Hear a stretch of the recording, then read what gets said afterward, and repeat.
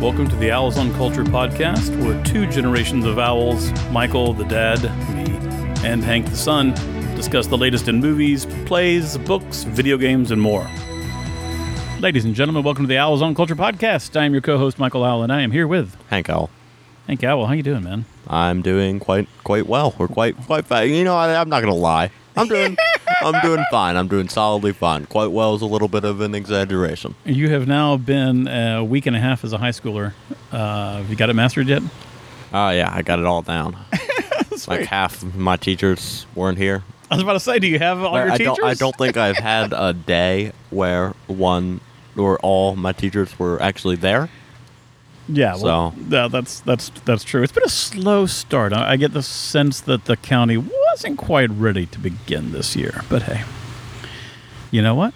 We're going to muddle through it as best we can until we hit our stride, right? Yeah.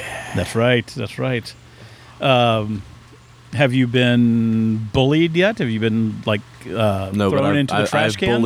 I've bullied. You bullied? All right, good. I've been doing some trash can throwing myself. As long as there's been some bullying or going on from someone, that's what I want to hear. That's high school. We need high school stereotypes. Yes, exactly. Yes.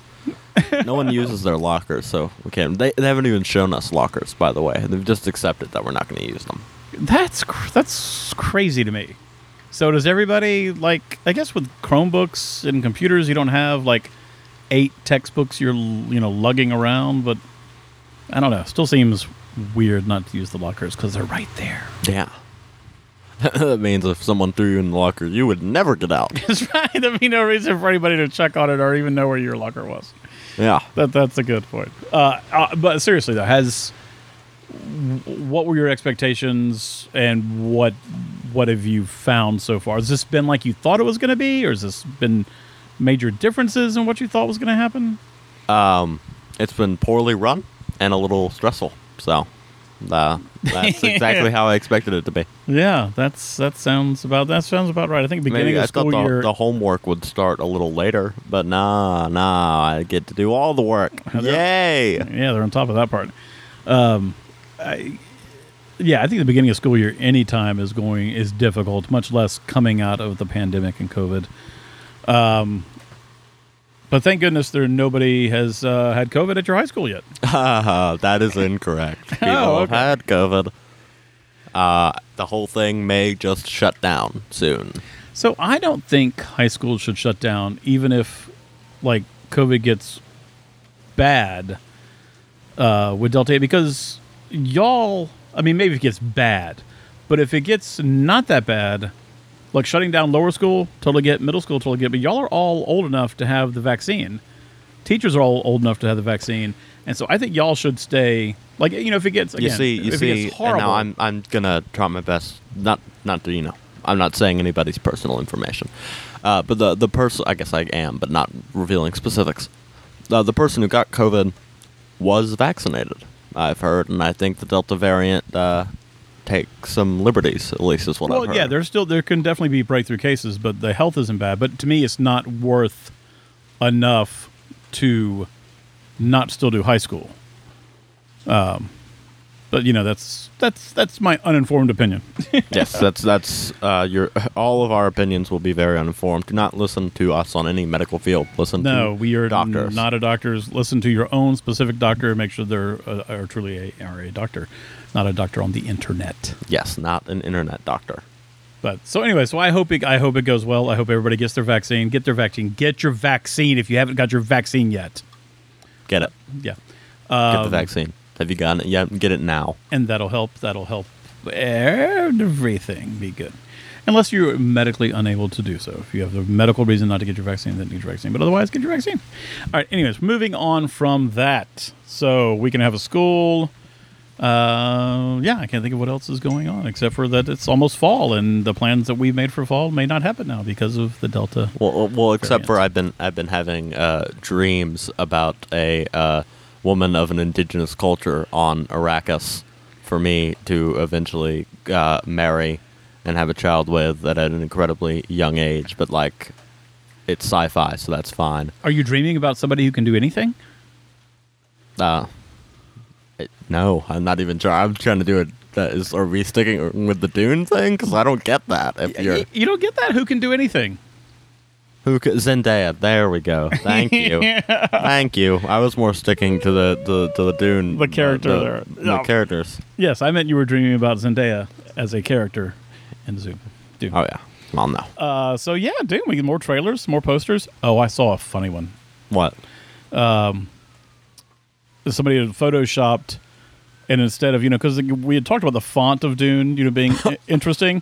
So somebody, instead of Dune, they put Dude, and they had Dude from The Big Lebowski, like in all the pictures of that last poster. And I thought that was pretty great. Yeah, that's pretty awesome. I'm going to be completely honest and say my excitement for Dune is dwindling. I know. I hate to hear that. Tell me why. I don't know. The last trailer wasn't too exciting. It seems too, like, action and comedy heavy. And, like, that first book, like, didn't have all that much action in it. No, action was implied, but they didn't really do a lot. I mean, so there's a revolution and a war going on. Spoilers. But, it's been around for a long time. Yeah, but I think that's going to be a good thing, a good balance, I hope. I don't know. Anything else making it dwindle? Or just kind of... I don't know. Maybe it's just it's been so long, and, like, I don't want to be super excited for it and get disappointed for it. I just don't find myself being really all that hyped.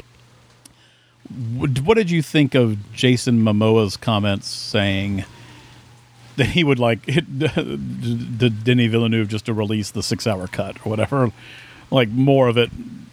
That's kind of how I feel. Frankly a little tired of people trying to release cuts of things.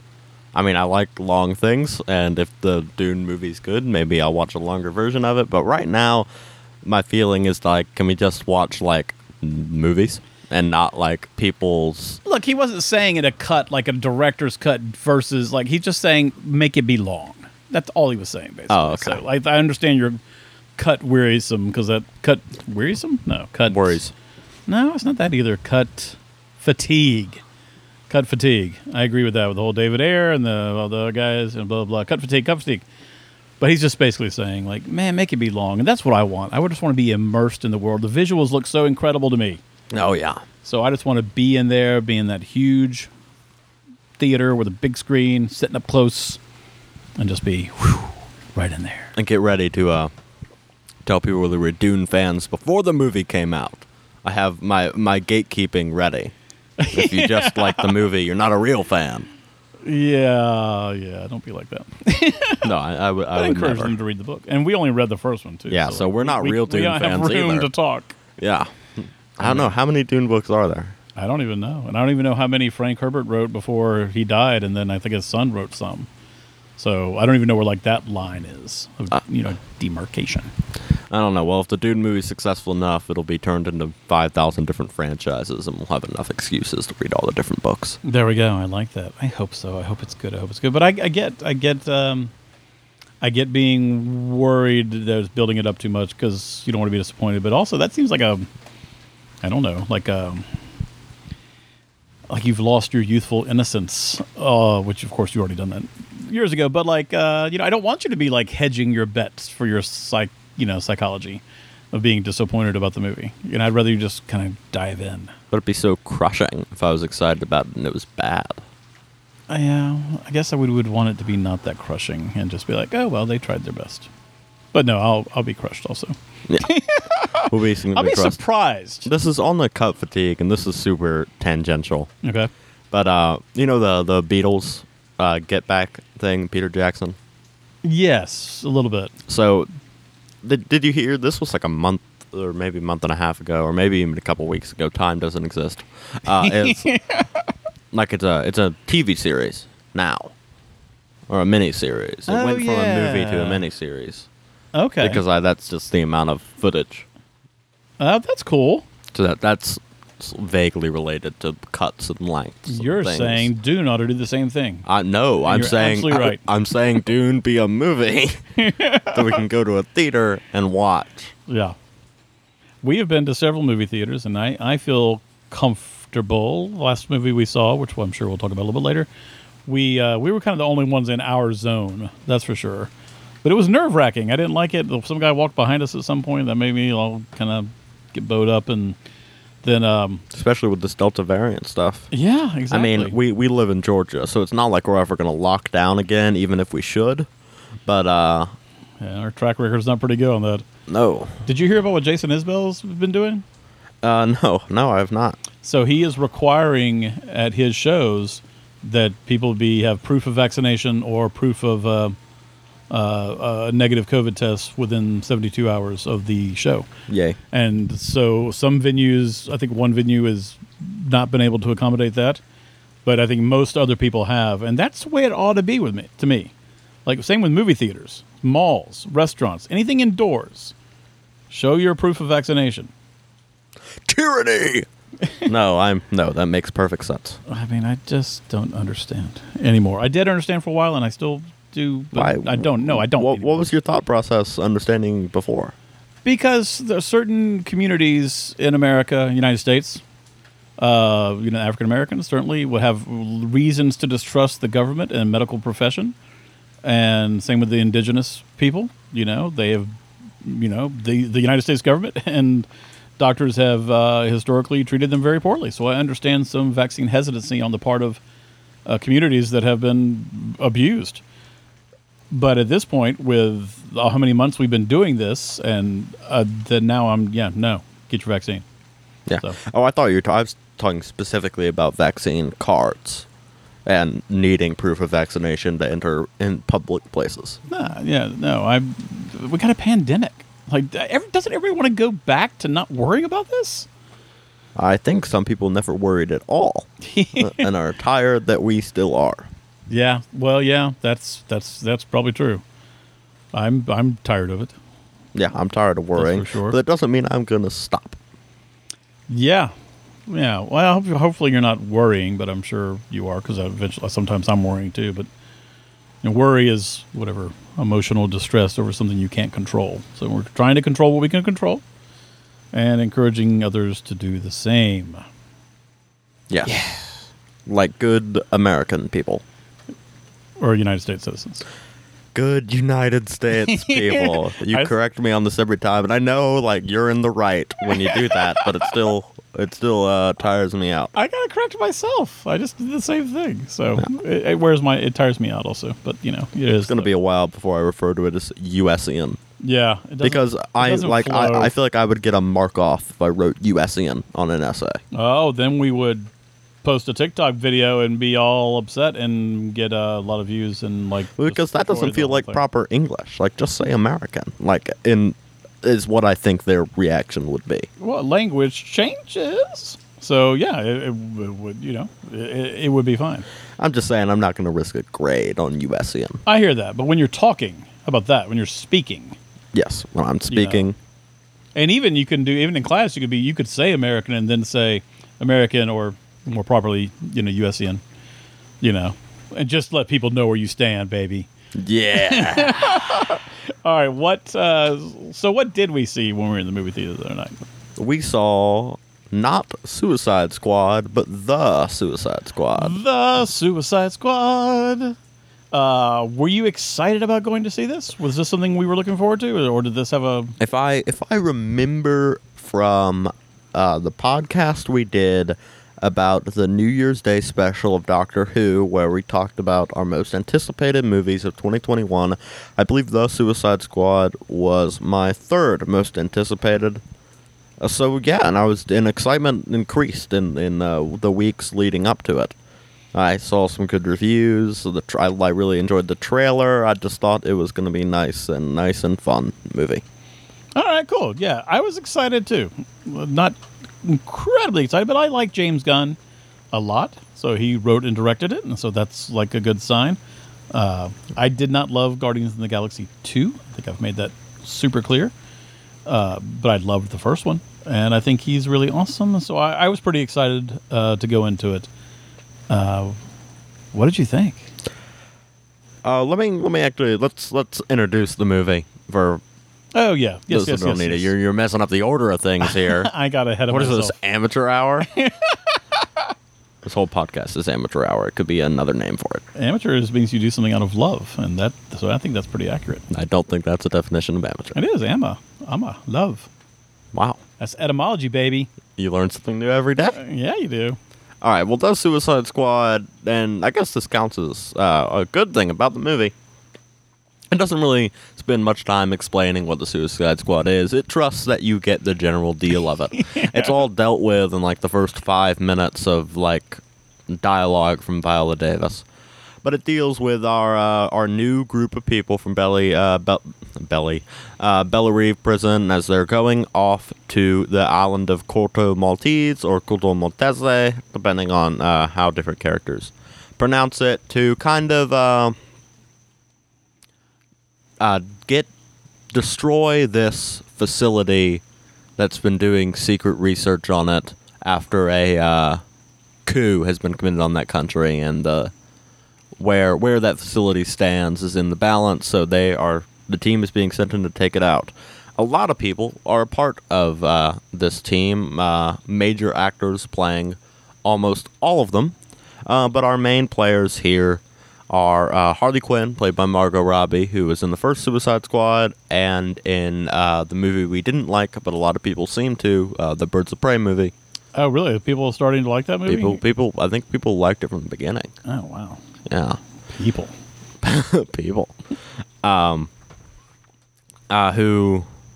is part of the team. And we have Idris Elba, who's a new character playing Bloodsport, who's very similar to Will Smith's Deadshot from the first movie, who is not in this movie. Just as assassins with relationships with their daughters, and who are really good shots, and that's their thing. I just realized, before you just said that, I thought they were played the same character. And you're not the only one. I've seen people confused with that. It is not the same character. Then we have the universally loved, especially by us, John Cena, playing Bloodsport, who's kind of an American-loving... Wait.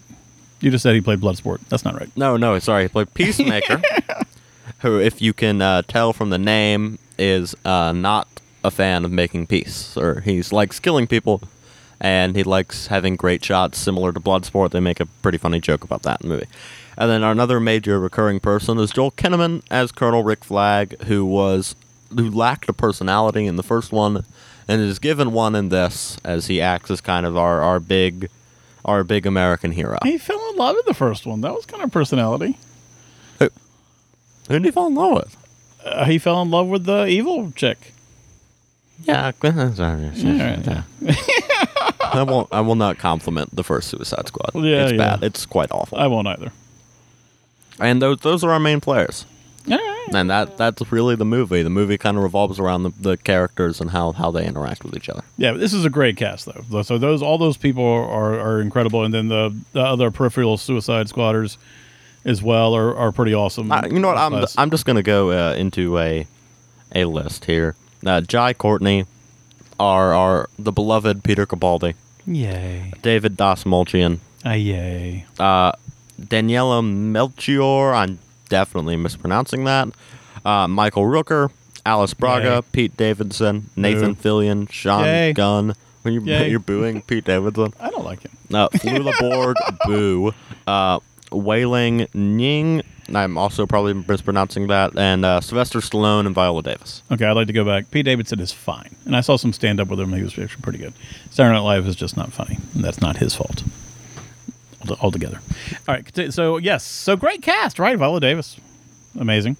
Yeah, much better in much better lines than she had in the first Suicide Squad. I mean, I don't want this whole thing to turn into ragging on the first one, but it's terrible. It's probably universally considered terrible. It is terrible, and it's impossible not to compare the two. But so let's start at the beginning, because you already hinted at it. And this movie sets up everything and gets things rolling in such a quick way and such an efficient way and such a good way compared to the other one that right away I was like, oh, we're in good hands again. Like, this is going to be good. Yeah. Or at least fine. Like, I was never scared right after the first 5 minutes or so, and I loved the fact that they had, it opens with Michael Rooker, who's an incredible actor. So, like, it's, I felt good about that. What about you? If you need reminding, the way we introduced characters in the first Suicide Squad was through Viola Davis, just all telling us about them at dinner as they give some music video-like shot scenes with their different characters as they told us everything we could have possibly needed to know about them. Obviously, except for the characters who were obviously going to die, which they left out of the thing, leaving no mystery who was to make it to the end. Right. Yeah. And that was just, poorly done. This was much more efficient. We get right in there. And it starts off, like, I'm willing to say maybe the first 30 minutes of this movie is kind of maybe one of the better things this year. Oh, yeah. All right. I think it loses some steam as it goes on, but, like, the first tight 25, 30 minutes are really, really well done. Yeah, I would agree with that. And I think I'm going to start talking about this section that I really enjoy and how James Gunn handles it. I think it's just really visually interesting, but it's almost, I guess the whole movie is kind of visually interesting. More importantly is kind of the writing, and it feels so smart. I mentioned Bloodsport's relationship with his daughter, and I think I want to go into my favorite scene of the movie. That is where they show Bloodsport, like, going to do the prison thing with his daughter, like, where they communicate. Right, using the phones and separated by the glass. Yes, and what I immediately thought then is, like, oh my god, we're going to do this again. Where the character has, like, he's a bad guy, but he loves his kids.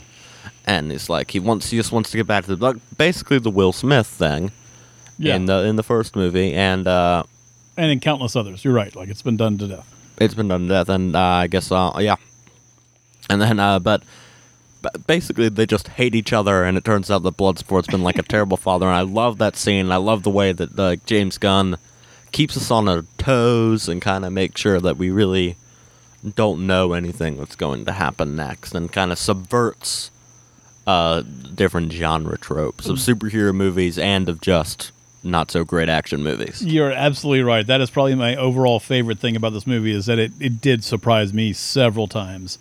And that's so nice to have, especially when we were into superhero movies. We see most of them, if not all, and it's nice to be surprised in one in a good way. And he did that a couple of times, and I like that scene also. That was pretty great. Yeah, and Idris Elba was just really good. Yeah, like, it's not a surprise because he's a really good actor, but like, it's just enjoyable to watch him work and move and feel and have, a 100% three-dimensional character in, a comic book movie. Which is not unheard of, but, Martin Scorsese told me that it would never happen. Oh, we don't want to get into the James Gunn, Martin Scorsese thing. That's pretty funny. We don't want to get into that. What are some moments that you liked? Did you have a... Well, let me just answer that. I mean, I just already said my favorite moment was the prison thing, and it's sort of representative of the things I think are good about this movie. One, it's really funny. Yeah. And a lot of it will really make you laugh, but also it just feels different. I mean, it's still, like, big and, like, bloody and gory and actiony, but it also feels clever. Like, it really kind of knows what it's doing. Yeah. And you really kind of feel that. You're like, oh, wow, this is not just, like, normal schlock. Yeah. Yeah. And it was definitely, I liked it. Was heavily stylized, which, with a director you trust and a vision, that came across nicely. I enjoyed some of the interstitial, playful things that James Gunn did. I couldn't read all of them very well sometimes, but, like, eventually figured them out. But I enjoyed that aspect of it. I enjoyed the banter. Obviously, he writes great dialogue, and he had smart characters. And again, he made me kind of like John Cena even. Yeah, John Cena. Yeah, I wasn't annoyed by John Cena like I thought I would be. I'm not a big fan of that character. Just generally, I think like what I mentioned when it's called Peacemaker. It's like, I just thought, like, oh, okay, I don't think the whole, like, he's a proud American, but he's acting, he wants for peace, but he's actually doing violent things, was as smart as I think the movie thought it was. And also, it's worth reminding that obnoxious peacemaker character in the comics was made unironically, with no satirical point of view. I do believe. Huh? I find that hard to believe, but that's interesting.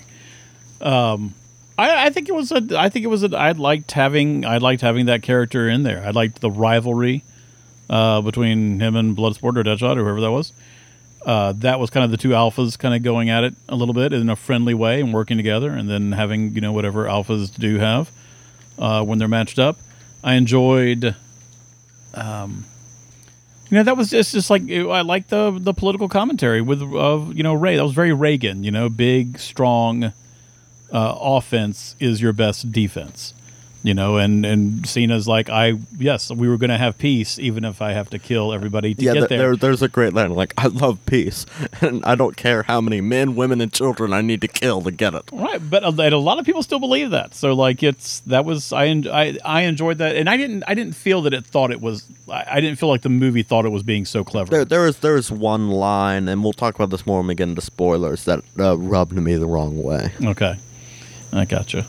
And I guess, since you brought up the Reagan stuff and the political stuff, another thing that shows how this movie is a little different and a little smarter is it kind of has this anti-American imperialism streak near the end, where they really... I don't know. It feels like the bare minimum to acknowledge that America's done terrible things and continues to do terrible things. But I'm glad it did. I mean, not every movie does it. Yeah, and then so again, comparing, like, it's interesting. So like, both the first Suicide Squad and the Suicide Squad, this movie, they both have definitely comic book supernatural elements to them, like big. Crazy, we ain't in the real world moments and villains. But this one felt like it also had, because it involved, this country that, had American influence on it and involved dictators and coups and leadership and rebellion. It felt a little more grounded, but I'm not sure. I don't know I didn't really love that subplot. That kind of part of everything. I didn't. I wanted to like it much more than I did, but at least it wasn't predictable. Like, at least it was still surprising to me, some of the things that happened along the way. But I'm not sure. I don't know. That part didn't entirely work for me. What did you think about it?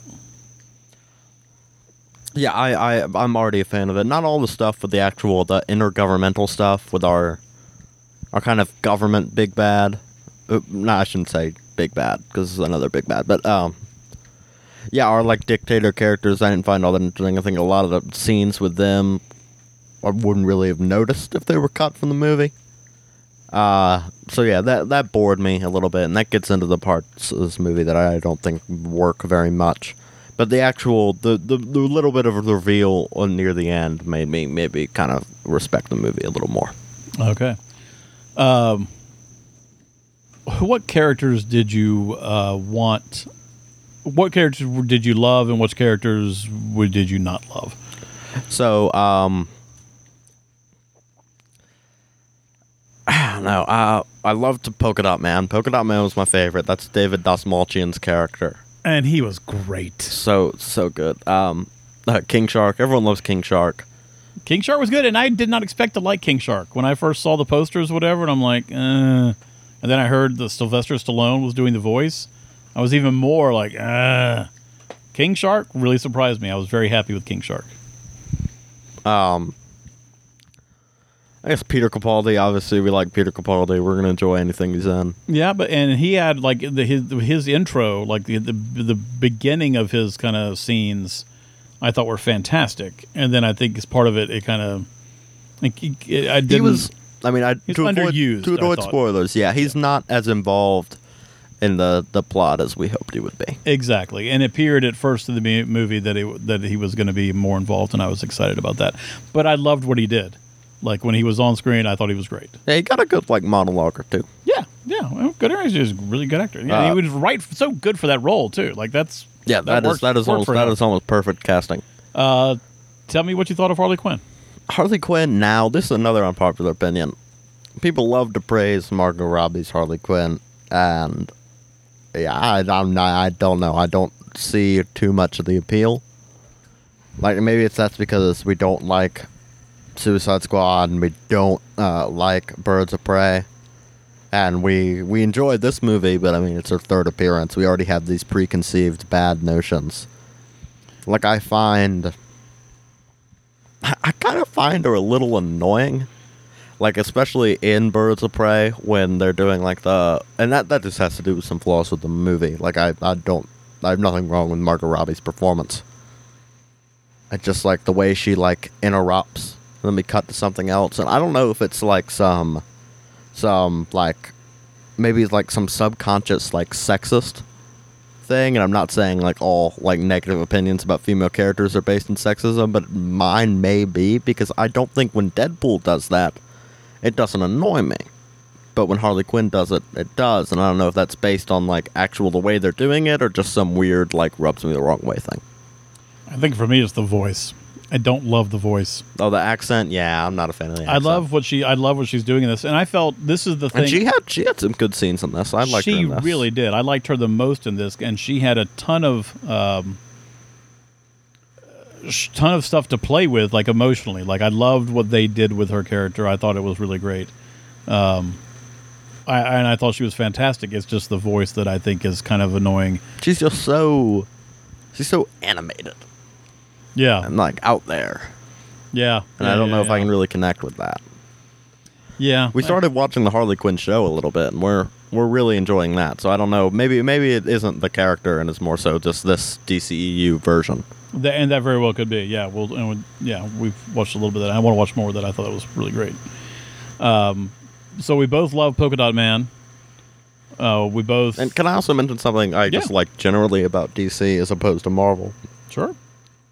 Is that, the character... there's a ton of superpowered characters in this movie. And, they don't all need origin stories above, 2 sentences. Right.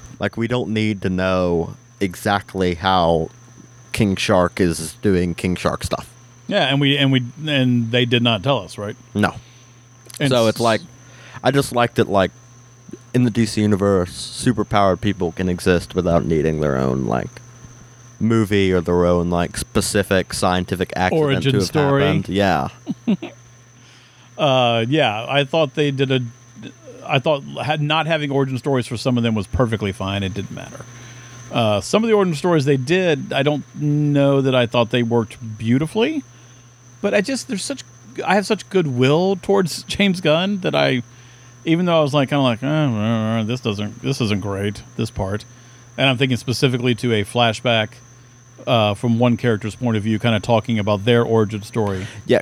And the mirror, kind of the window thing. Can we get into this more? This gets in the part that doesn't work about the movie, is as the high octane... Did you say we're getting into spoilers? You kind of... No. We're getting the stuff that doesn't work.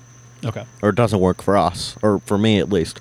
Yeah. Is, as much as we love the high octane stuff and the comedy stuff, when the movie tries to get serious and tries to hit emotional beats, I think it just misses in almost every single one of them. And the point you're talking about with the rat catcher character, it's just it tries to add some poignancy to the story when it just doesn't feel like it knows how to do that all too well. It felt like in those scenes where they tried to do that, it almost became a different movie. It was almost very tonal inconsistency in those scenes where it would just stop and then okay, we're doing the emotional scene now, we're developing character, all right, let's go back to the fun comic book movie stuff. It felt different, it didn't feel fluid, and it didn't work. Yeah, I'm trying to think of an emotional, poignant moment that there's a moment near the end that sorry, that did work well. Yeah, that did work well, and I'm not sure actually, I can think of one. Maybe actually, you got one? that windowsill thing that you're complaining about doesn't bother me all too much. Okay, that bothered me, and I don't know if this was actual scene or just how it was played up on the window with the going.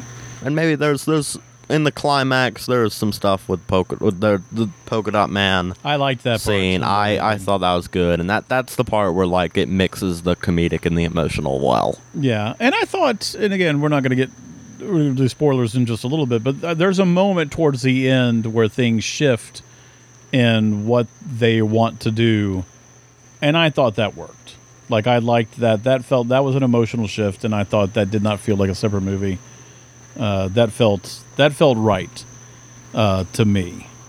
But then there's another one way towards enter that didn't work. So yeah, I mean the movie when I am happiest watching this movie, I am seeing some cool action with some cool characters that have a good dialogue, and I'm being surprised by how they're doing things.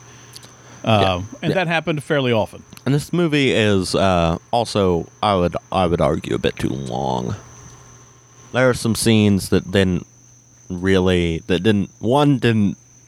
weren't that memorable, and two, didn't advance the plot too well, or have any visual tricks.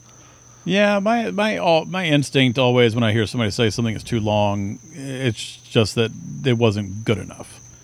Well, yeah, I would probably. That's why I mentioned first. It's not very memorable. It's not that great of not great scenes. So if it was 2 hours long, yeah, whatever. So okay, so we're just maybe it's just semantics. But people are like, it only needs to be 90 minutes. No, it can be a 3 hour movie if it's really good. Like, you'll be happy to be there 3 hours. Yeah, I wish this whole movie was as good as the first 25 to 30 minutes were. Where I felt like the movie was really in control and knew exactly what it wanted to be and was being it, and then it tries to advance our characters and storylines, and it feels, it doesn't feel natural. It feels like you're going through the motions. Do you remember when, without doing a spoiler, where you felt it kind of got off the rails? I think maybe they were kind of in the forest, like when they were sleeping, and I guess just some of the slower conversations that they were having. Okay. Or when there's a section in the movie where it's like they go origin story, their dialogue. And I was just like, okay, we're just like doing this all right now? We're pausing the movie to get this done and introduce everybody?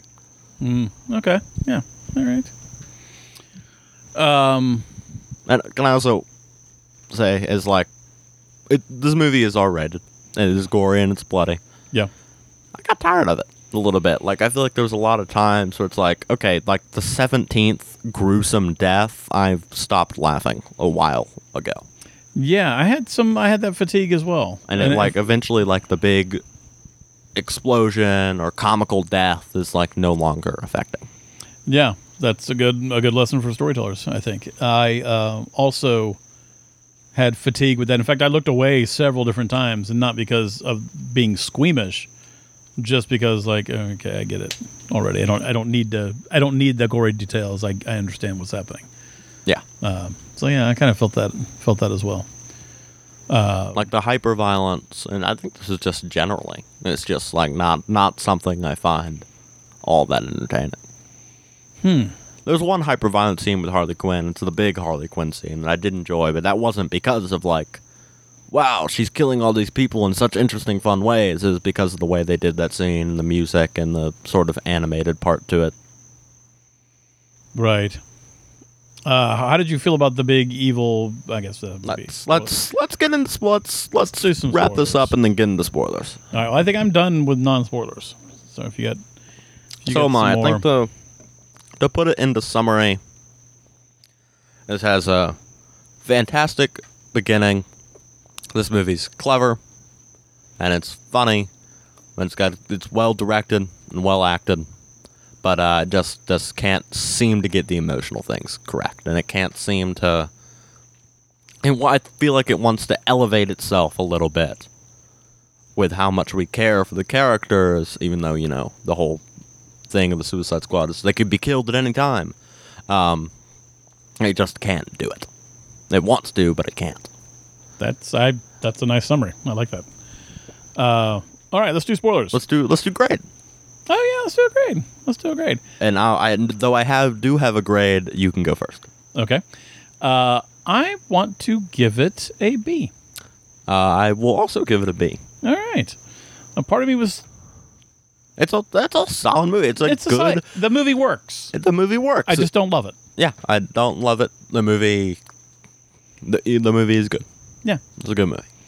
It's a nice, solid movie. You should go see it. Nothing doesn't elevate itself to be great, or doesn't. There's no X factor that really makes me appreciate it. It's just a movie that is good. Yeah, it's a good, fun, entertaining movie. And I think, if you're comfortable going into a movie theater to see it, I think this is one of those where the big screen. Though it is also available on HBO Max for free. Exactly. Well, is it? Well, you got to pay for HBO Max, but yeah. Well, you know what I mean. Yeah, I didn't, but now I do because I was stupid. I am glad we saw it on the big screen because it is a movie that I think that is helped by that and all the spectacle and the business of it. All right, spoilers. 3, 2, 1. Now spoilers. Can you believe they? No. So, we had talked about this briefly after the movie, but I'm curious about your thoughts now after a few days. One of the most fun scenes, kind of in the beginning, is them going to rescue Flag and having this kind of competition of elevation of killing with Peacemaker and what's the guy's name? Bloodsport. And Bloodsport. And of course, it turns out that they're killing the good guys.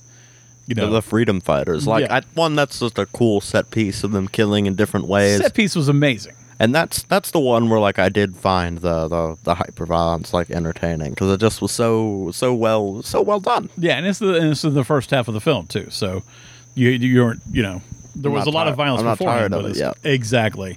So that whole scene was amazing, and then the fact that, and then the reveal that it's actually he's with the good guys.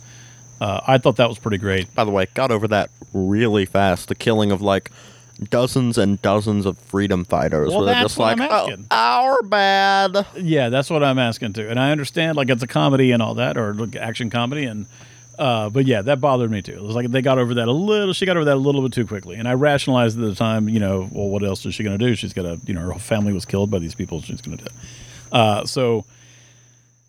But I love that. I love that set piece, and I didn't love that kind of turn. Go ahead. But shouldn't they killed all her partners and friends? Exactly. It's they should also be on the hit list. Yeah. Well, no. I mean, it was an accident. Yeah, but I feel you get arrested for manslaughter. It's an accident. What do you get? It's an accident that killed dozens of people. You're not going to arrest Bloodsport shot again if you're a little, a rebellion country. Kind of, you need them. You need their help. Anyways, that is the political dilemma, isn't it? That is indeed. This movie's much smarter than we thought it was. Oh my god, it is. It works on so many levels.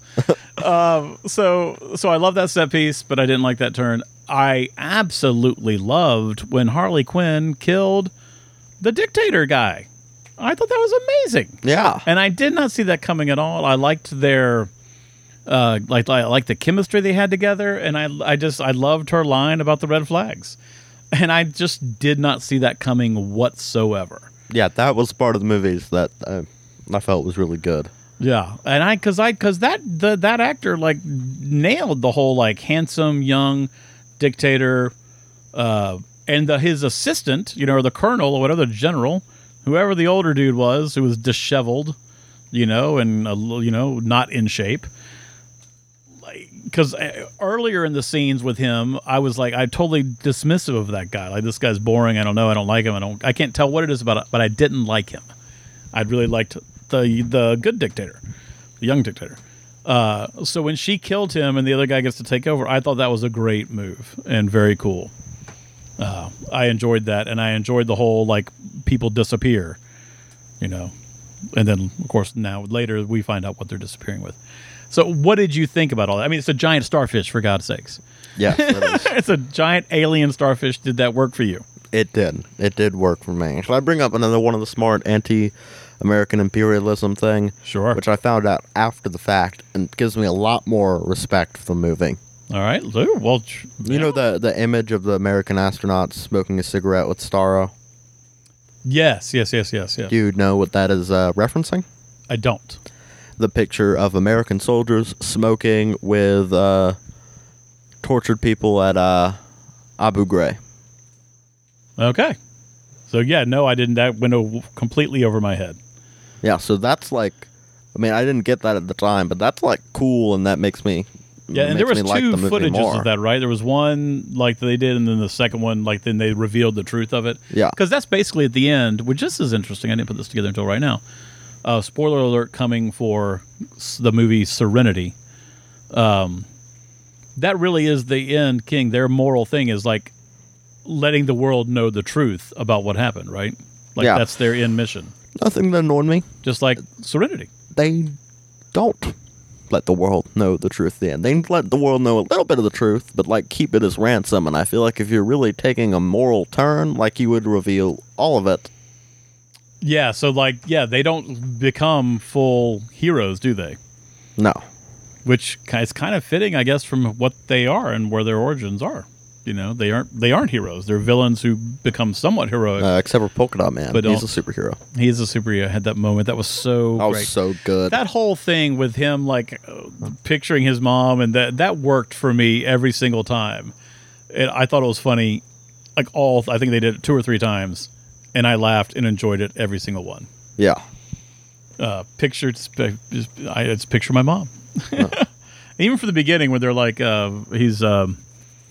we're going to die. And he's like, I hope so. That was so great. that was pretty awesome. So the starfish, it worked for me fine. I wish it was something different and better than a starfish or Starro. Like, I don't know. It took me a while to kind of get on board with that. And I kind of... Fun fact, I think it works with bringing the team together because Starro was the first villain the Justice League faced. Okay. That was in their debut issue, the Justice League of America. All right. So I guess I get why they did it, and I guess people who knew that and has fond memories of that might appreciate that more. But I don't know. It's like Starro just wanted the city, right? This is my city. I guess he just wanted to live and expands his consciousness. And can I talk about a dramatic beat that did not work? Yeah. An example of that Starro's final line for like, I was happy looking at the stars. And it's like, okay, we can feel bad for you. Well, I guess. The movie, that's one of the things where the movie just like swings and misses on the emotional beat. Yeah, that didn't do anything for you? No. Yeah, it really didn't do much. I didn't even remember it, so I would agree with you on there. That climax, I felt that was good. The moment with Taika Waititi's small cameo, I felt did not work. It felt another big emotional thing that didn't... I mean, actually, I guess I felt it a little bit. It's more like a guilty feeling where I was like, I shouldn't be. Like, this isn't done all that well. It seems kind of sudden and separated from the rest of the story. I guess I was kind of feeling it. Like, I felt like I had, in all honesty, had goosebumps when all the rats entered Starro's eye, along with, like, Harley Quinn, like, this is their city. Like, I'm not going to lie to you and tell you, like, I'm above that. Yeah, I felt a little... I don't think I loved... I don't know what ending I would have wanted, but I don't think I loved the fact that, like, basically they won because she presses a button on a thing that her dad invented. You know? I guess... I don't know. That didn't... I didn't love that. And I wanted to love it. I wanted, however they defeated Starro, is that what it is? I don't know. It felt a little cheap to me, but it didn't bother me too much. Clearly, I gave it a B. Yeah, and here's an interesting thing, and this kind of goes to the whole movie of casting major actors in kind of smaller roles. I wonder if like it almost takes away, because like that scene with Taika Waititi where it's like the rats are like the smallest of us, value people that may not be considered valuable in our society. But like all I could think watching that scene is like, hey, that's Taika Waititi. And like, does that take away from the value of the scene? Like maybe you should have casted a less I don't want to say unknown, but a lesser known actor. So that I did not have that problem. That did not bother me. But I was thinking, like, I mean, I kind of, like, it didn't bother me all that much, but maybe a person that did not know Taika Waititi was in this movie would go like, yeah, it's Taika Waititi, and then, like, miss the scene. Yeah. Especially with the scene that short. I don't get the sense, I would say in general, not counting, like, the audience for this specific movie, I don't think Taika Waititi is that well known in a, like, overall, your average moviegoer somewhere. But obviously somebody who's more into movies or more into comic book movies will definitely know who it is. But regardless, I knew who he was, but it didn't bother me. Yeah, that's just something I was thinking about. Yeah. Well, I mean, that can definitely happen. I mean, that's why a lot of, like directors, or when they go into a project, they're like, yeah, we got to cast unknowns. That way the audience can learn with them and not have a preconceived notion of who they are and what they are. Well, I guess until they need to make money, and then they have to do that. With most of the Suicide Squad thing and, like, a lot of, like, the fake-out team. Yeah. Like, I think casting major actors was good in that because, like, you don't know who's going to die, you don't know who's going to survive. Like, yeah, let's talk about that, because that was a great beginning. That was part of what made the beginning so good, is, like, I sure as heck didn't see that coming. You didn't see that coming. I kind of thought they would either die or be taken prisoner just because all the main promotional has people that are not in that team besides Harley Quinn and Rick Flag. So what are you saying? Like, are you saying you saw that coming or not? I didn't see that coming. I did not think they were going to be successful, though. Like, in getting onto the beach, because all the trailer stuff and all the promotional has Idris Elba and John Cena and David Dastmalchian and King Shark. Yeah, so this is a case of maybe too much exposure ruining the story for you. Yeah. And the trailer does reveal a lot. Right. To me, I mean, I knew there was going to be a battle. I didn't think they were all going to die, or most of them were going to die. Well, I didn't think they were going to die. I thought they were, for a second there, I thought they were going to be either, some of them were going to die or they would be taken captive. And that's actually, while, like, the scene was going on and they started to lose, what I thought was they were going to be taken captive, and then this other team was going to be sent to get them, and that would be their mission. Okay. All right. So I can see how that would kind of influence and disappoint a little bit. I did not see it coming whatsoever.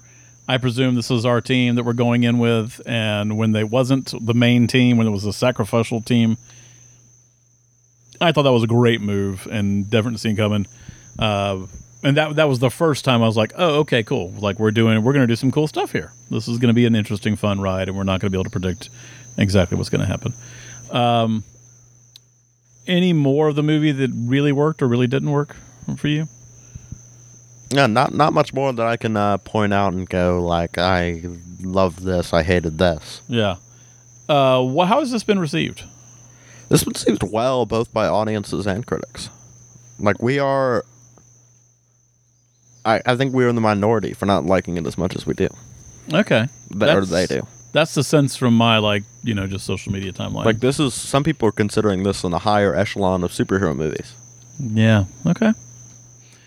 Yeah, not for me, but I get it. All right. Any other final words to kind of say about the movie? No, not all that much. Would you like there to be a... We've added a "the." I'm not sure what other... The Suicide Squad? The Suicide Squad? Do we want to talk about the in-credit scenes? Oh, yeah. Remind me what they were. One was Ferret, Sean Gunn's character. Oh, we got to mention Ferret. I really liked Ferret. Yeah, Ferret was nice. Go Tron Ferret. Yeah, oh, that's funny. I really liked Ferret a lot. And what was the other one? The other one was the showing that, I'm going to mention this, and it brings up another thing that I didn't like, the line that rubbed me the wrong way, about Peacemaker's character. They're setting up the Peacemaker television series. Oh, that's right. Gunn's going to do. So they're showing that he's still alive, but the line that rubbed me the wrong way was Rick's Flag's death scene, where he's like, Peacemaker. What a joke. I loved that line. I really liked that line. I thought he delivered it really well. I thought it could have been a cheesy line, but I thought the actor was locked. I thought it was really good. That worked for me. I thought it was a cheesy line. Yeah, and I can see how. I was like, you would think that. I almost wanted to yell at the screen like, "We get it!" Yeah, I don't know. To me, it was not that overdone because it felt personal. It did not feel like the movie director or the writer preaching that. It felt like a rival who was like, "Holy crap, I'm dying. My life is over, and I'm losing my life to you." And that I don't know, that worked for me. I am glad you saw it that way. Yeah, I think I enjoyed it more than you from that. Yes. Yeah, I can't believe we almost forgot to mention the ferret and that scene, that moment. Yeah, are we going to watch, though? I guess we are going to watch the show. Are you anyway excited for the show? I don't know that I'm excited for the show. I'm excited I'm excited to have my curiosity answered about what this type of DC show will be with the big star. And again, I've hated John Cena as an actor in everything he's ever been in, ever, until this. And I enjoyed him for what it was. But I hope it's really good because then I'll be able to watch it and enjoy it. But I'm not excited about it. No. How about you? No. Nobody. Nope. Well, we don't have to watch it. Like we get to control whether we want to watch it. I think we're going to watch it. We like the movie enough to watch it. What's happening next in DC? Like what's is this building something? Is this? I don't know. I kind of like how people want them to go back to the Snyder plan, but right now I'm like a fan of how kind of separated things are. I'm glad we're just like. We get nice little individual movies where you don't have to know everything about the whole universe to get it. Yeah, I kind of dig that. And too. I think it gives more and more freedom to the actual creators. And also, how are you like? I'm not saying you can't compete, but like Marvel staked out this and they nailed it. Like, do you really want to try and keep being compared to what they did that worked so well, or do you want to just do your own thing? Yeah, I'd be rather like instead of making some big, huge like franchise thing, just make consistently good movies. Yeah. That's that would work. That would work. Please be good. Just be good. I don't know what the next thing is. The next thing is the Flash or the Batman or. Yeah, I don't know. We got a trailer for Batman before it, right? Yeah, that's true. But that doesn't mean it's necessarily next. And I don't think the Batman is connected to the whole DCEU thing. Oh, interesting. All right, so yeah, it's complicated there too. All right, so we both gave it a B's. We both liked it. We both recommended it. Neither one of us loved it. And that makes me want to know what you're reading. What I am reading, or what I finished reading today, is Quentin Tarantino's novelization of his most recent film, Once Upon a Time in Hollywood. So tell me what you thought and tell me how it differed from the movie. So I liked how it differed from the movie. A lot of the major scenes, especially with Cliff Booth.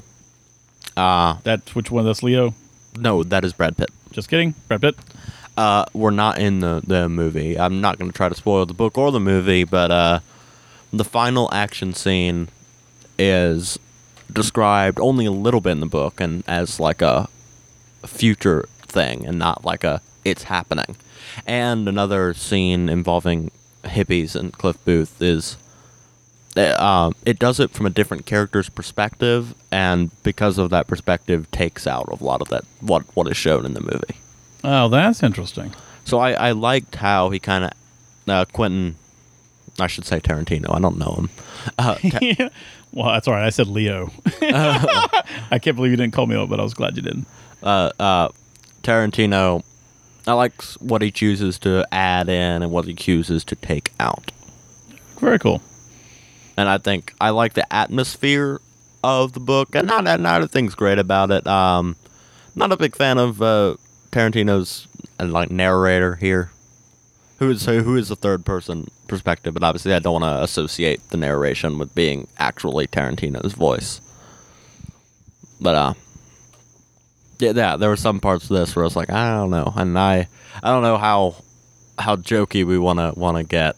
I was gonna say that feet are mentioned, more than might be normal. I mean, I was a little bit looking for it because of all the jokes, but I feel like even if you weren't looking for it, you would find it. I mean, it's like I get it, like hippies. He has to be aware of those jokes. Oh, he definitely is. So that had to be like tongue in cheek. I'm playing with the game.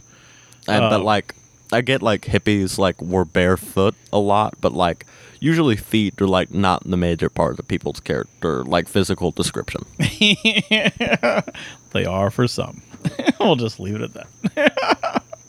I'm gonna like read the book that you're writing, just find that it's like all feet description. The name of it is The First Foot. All right, what have you been reading? I've been reading Razorblade Tears by S.A. Cosby. This is his third book. It's a mystery thriller. The setup is pretty good. It's got two guys that there's a homosexual couple, and they are murdered, and their two fathers, who were not accepting of their homosexuality and their lifestyle, and had very volatile relationships, and also both had been to prison for doing very bad things. Basically, they have to team up to try to find out what really happened to their sons. And it's really great. It's flowing well. I'm about halfway through it right now, and I'm really enjoying it. It's not as... No, I just leave it at that. It's just, it's really good. It's not as literary as I was wondering it was going to be, at least not yet, and I don't even know exactly what I mean by that. But also, it's not. I don't even know what I mean when I say like it's not completely genre either, because I love genre books.